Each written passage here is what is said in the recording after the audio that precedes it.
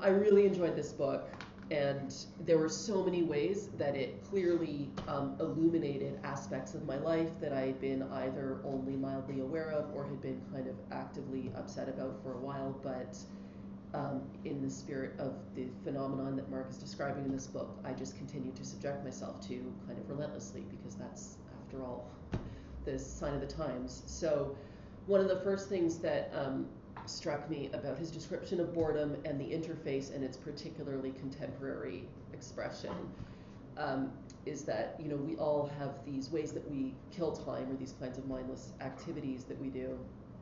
And I play Scrabble on my phone. And I haven't, I wish I'd been keeping track. I wish there were like a built-in counter because I'm sure by now I'm up to like many thousands of games. I only ever play against the computer. I don't even play against other human beings.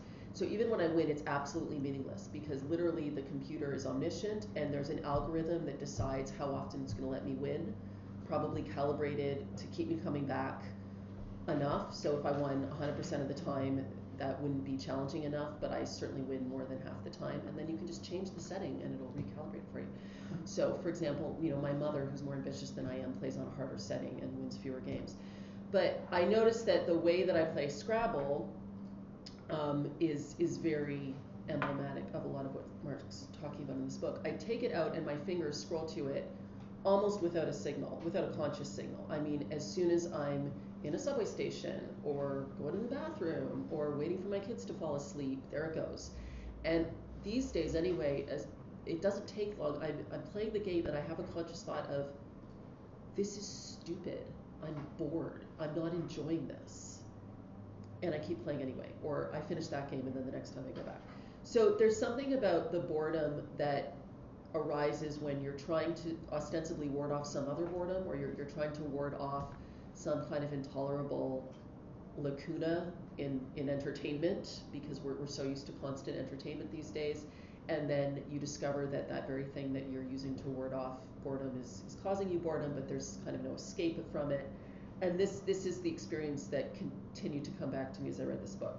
So I think the many virtues of the book include the way that they explain these persistent philosophical phenomena and certainly human conditions of boredom and human moods and so on, not to mention existential anxiety that humans have always had, but it explaining them in terms of our contemporary predicament and in a way that actually ought to make us worry. So we're not just talking about boredom, we're talking about basically distraction from things like the erosion of democracy, or climate change.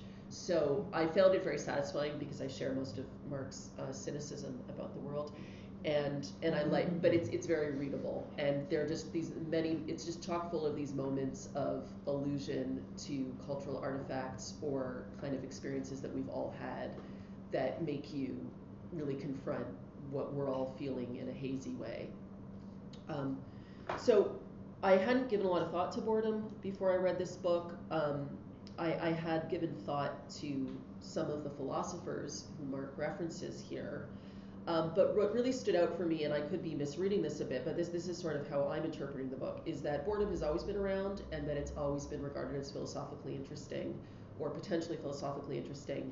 But what's different now is some relationship between attention and boredom that's changed on my reading from previous generations. And that is that boredom used to be, like in the Heidegger example, a kind of absence of stimulation or nothing obvious to devote your attention to, which can be philosophically interesting, especially if you turn to more internal existential questions. But now, much like with my Scrabble example, we are never, ever, at least in affluent Western society, at a loss for things to focus our attention on. In fact, the problem is kind of just the opposite. So there's this attention economy that Mark has talked about in the book. And what's different is that it lulls us into believing that we can't be bored, or that given enough choice, all we do is simply identify the entertaining or fulfilling object of our attention and ignore the rest. And then we are actually producing a kind of thriving that was hitherto unimaginable because we have this endless cornucopia of stimuli to choose from, and that all sounds so good. And so actually it conceals a whole bunch of things about, I think, first of all, human psychology, and Mark talks a lot about the limits of rationality in the book, but also about something really insidious in this economy, that I think a lot of people are starting to realize is the failed promise of liberalism, and the notion that we're all rationally choosing subjects who, simply given enough freedom and money, can make our lives go well is a bit of an illusion. So boredom used to be kind of not having something to pay attention to, and now in a way it's having too much to pay attention to, and so we experience boredom and cultivate our identities now by making choices about where to devote our attention. So I think this book is very much about selfhood and identity, which coincidentally is kind of my main squeeze. But I think that the title is a great, I think it's a fantastic title, but it really points us to this. Wish I were here. Who is this I? This feeling of being absent in one's own life, like dwelling in the Instagram version of one's life instead of being, quote, present in the actual life, is, I think, a fairly ubiquitous feeling that a lot of people have. But we cultivate ourselves through our selective use or non-use of these interfaces. So like Mark, for example, I'm not on social media, and that can become a thing that I say about myself, like I'm not on Facebook, which of course is ironically defining myself and curating my selfhood in part in relation to this very interface, and it just means that I'm devoting my attention elsewhere. So like when I'm playing Scrabble, I think, well, this isn't the best use of my time, but there are many worse things I could be doing, so it's not that bad. So in a way, we're all forced to make choices about our attention and to accept that our attention is being relentlessly manipulated, and there's no way out of it. And even not being on Facebook is not a way out of it. We're just in different modalities of interface and of having our attention bent toward other purposes, which are usually, economic in nature, if not full out anti-democratic in nature. Excuse me. So I found all this really fascinating, and I think that the implications for selfhood and the sort of critique of the kind of subject who would have been necessary to make liberalism survive this period of human history are really important. And I'll give you a few little excerpts that I like on this theme, and then I'm going to end by pointing to two kind of quasi-solutions that people have proposed, but that I think Mark's work has already kind of skillfully undercut. And I'll get to that in a second. So on selfhood, this is a quote from page 108. Facebook is exhibit A in a networked system of interface influence. It uses our desires and fears against us. This is the production and consumption of selfhood being actively abetted by the political and economic system as such, in which many participate blithely, glibly, happily. I found that extremely resonant. So we think that we have control of ourselves, and we're actually being given, in a way, kind of aesthetic freedom in a Nietzschean sense to make ourselves, but actually we're the dupes in this system. And he says at the very beginning on the subject of restlessness, I am troubled, restless, overstimulated. I am consuming myself as a function of the attention I bestow. I am a zombie self, a specter, suspended in a vast framework of technology and capital, allegedly meant for my comfort and entertainment. And yet, I cannot find myself here. And then he later asks, who is this I who is imagined to be the subject of boredom? So I think that we have some philosophical precedents for these questions, but what we're seeing is that none of them quite hold out. Like the question of, where is myself, obviously presumes that there is some self who's prior to the engagement with the interface, who could be retrieved or salvaged if we just unplugged, or if we just kind of burrowed inward sufficiently, we would find that self. But that's already been exposed by many philosophers as so much fiction. And what the technology is doing is it's just making it that much more conspicuous that, you think you can create yourself, or that if you go on a news fast or a social media fast or something, you will rediscover yourself. But there's no self there that's more solid, more authentic, that can explain and survive all of the choices you make when you're on the interface.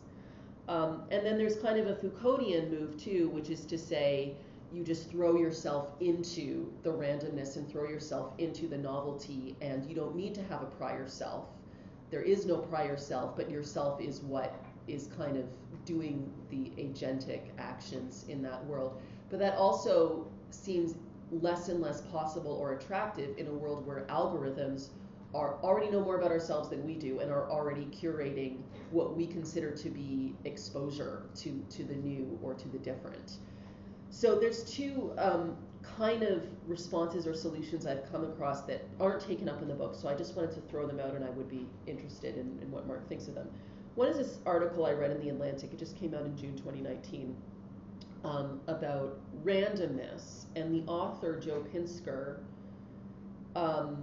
was trying to circumvent the algorithms that were telling him what he was interested in before he himself, already knew what he was interested in, as a means of basically buying his attention and selling his data and all those evil things that algorithms do now. So he's aware of the problem.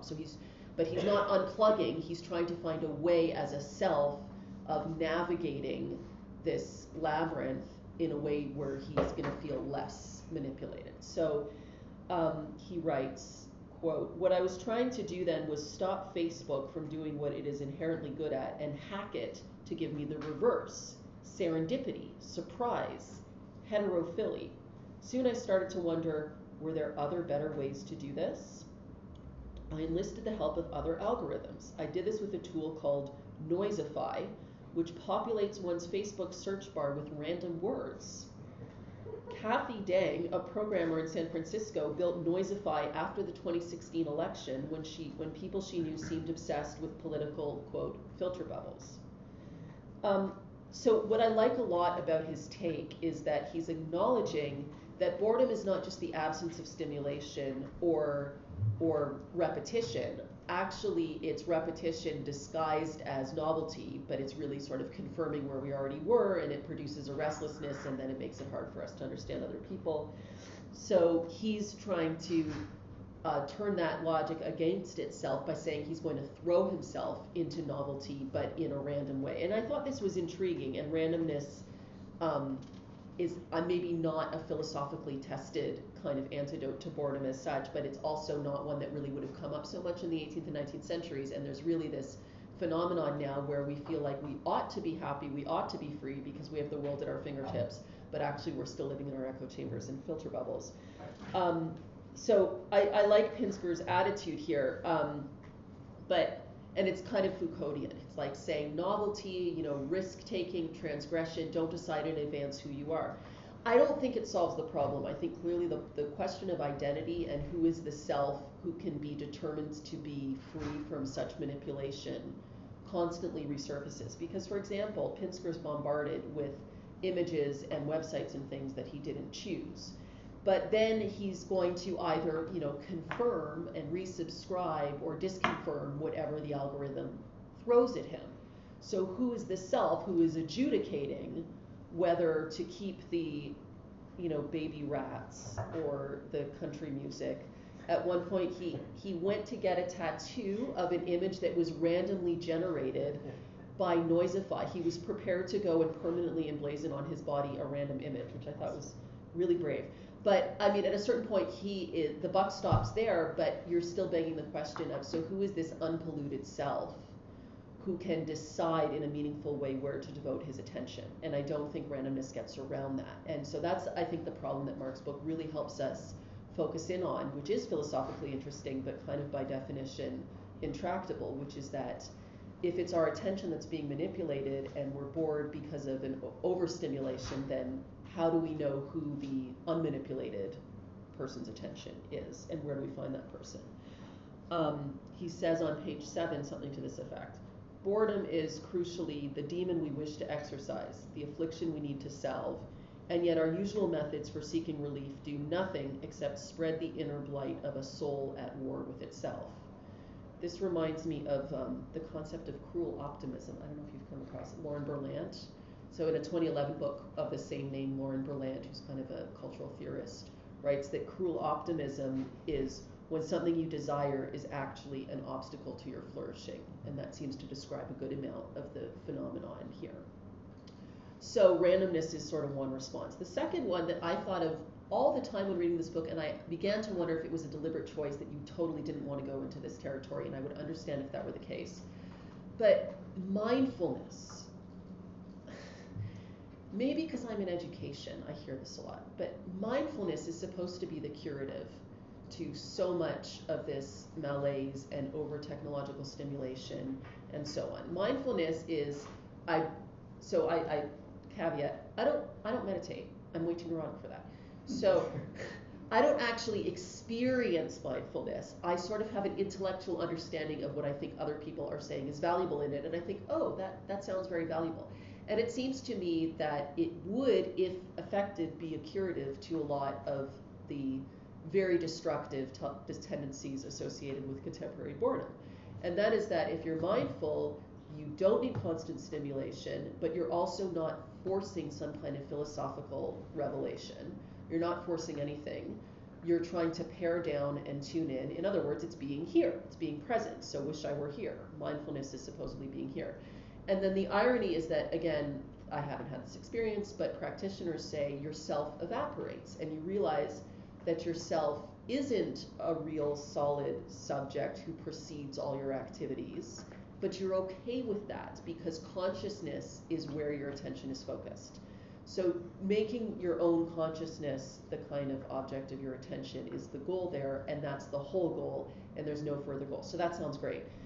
So I'm curious on your thoughts about this, but I also think that it's so ironic, and you've already, in a way, expressed the limits of this, Mark, because mindfulness has also been co-opted by the interface, of course. I mean, it's co-opted by neoliberalism, so that companies train their workers in mindfulness so as to be more docile and compliant. And soldiers literally are trained in mindfulness to be better soldiers. Figure that one out for me. So it's already been consumed in the way that ourselves and all of our activities are already consumed in this kind of insidious economy of attention, which is, I think, Mark's point. And it's also consumed by the interface, because if you don't know how to meditate, don't worry, there's an app for that. So I find that a very, ironic, fitting kind of conversation about why we can't get out of the boredom conundrum. But at the same time, I hold out a small window of hope that practiced properly, and that doesn't necessarily mean in a cave or on a mountaintop, but practiced in a really sustained way, we can remember that maybe there isn't a self whose attention we're supposed to be directing in all the right places, but we can be okay with that if we step back far enough. So those are my thoughts. Thank you.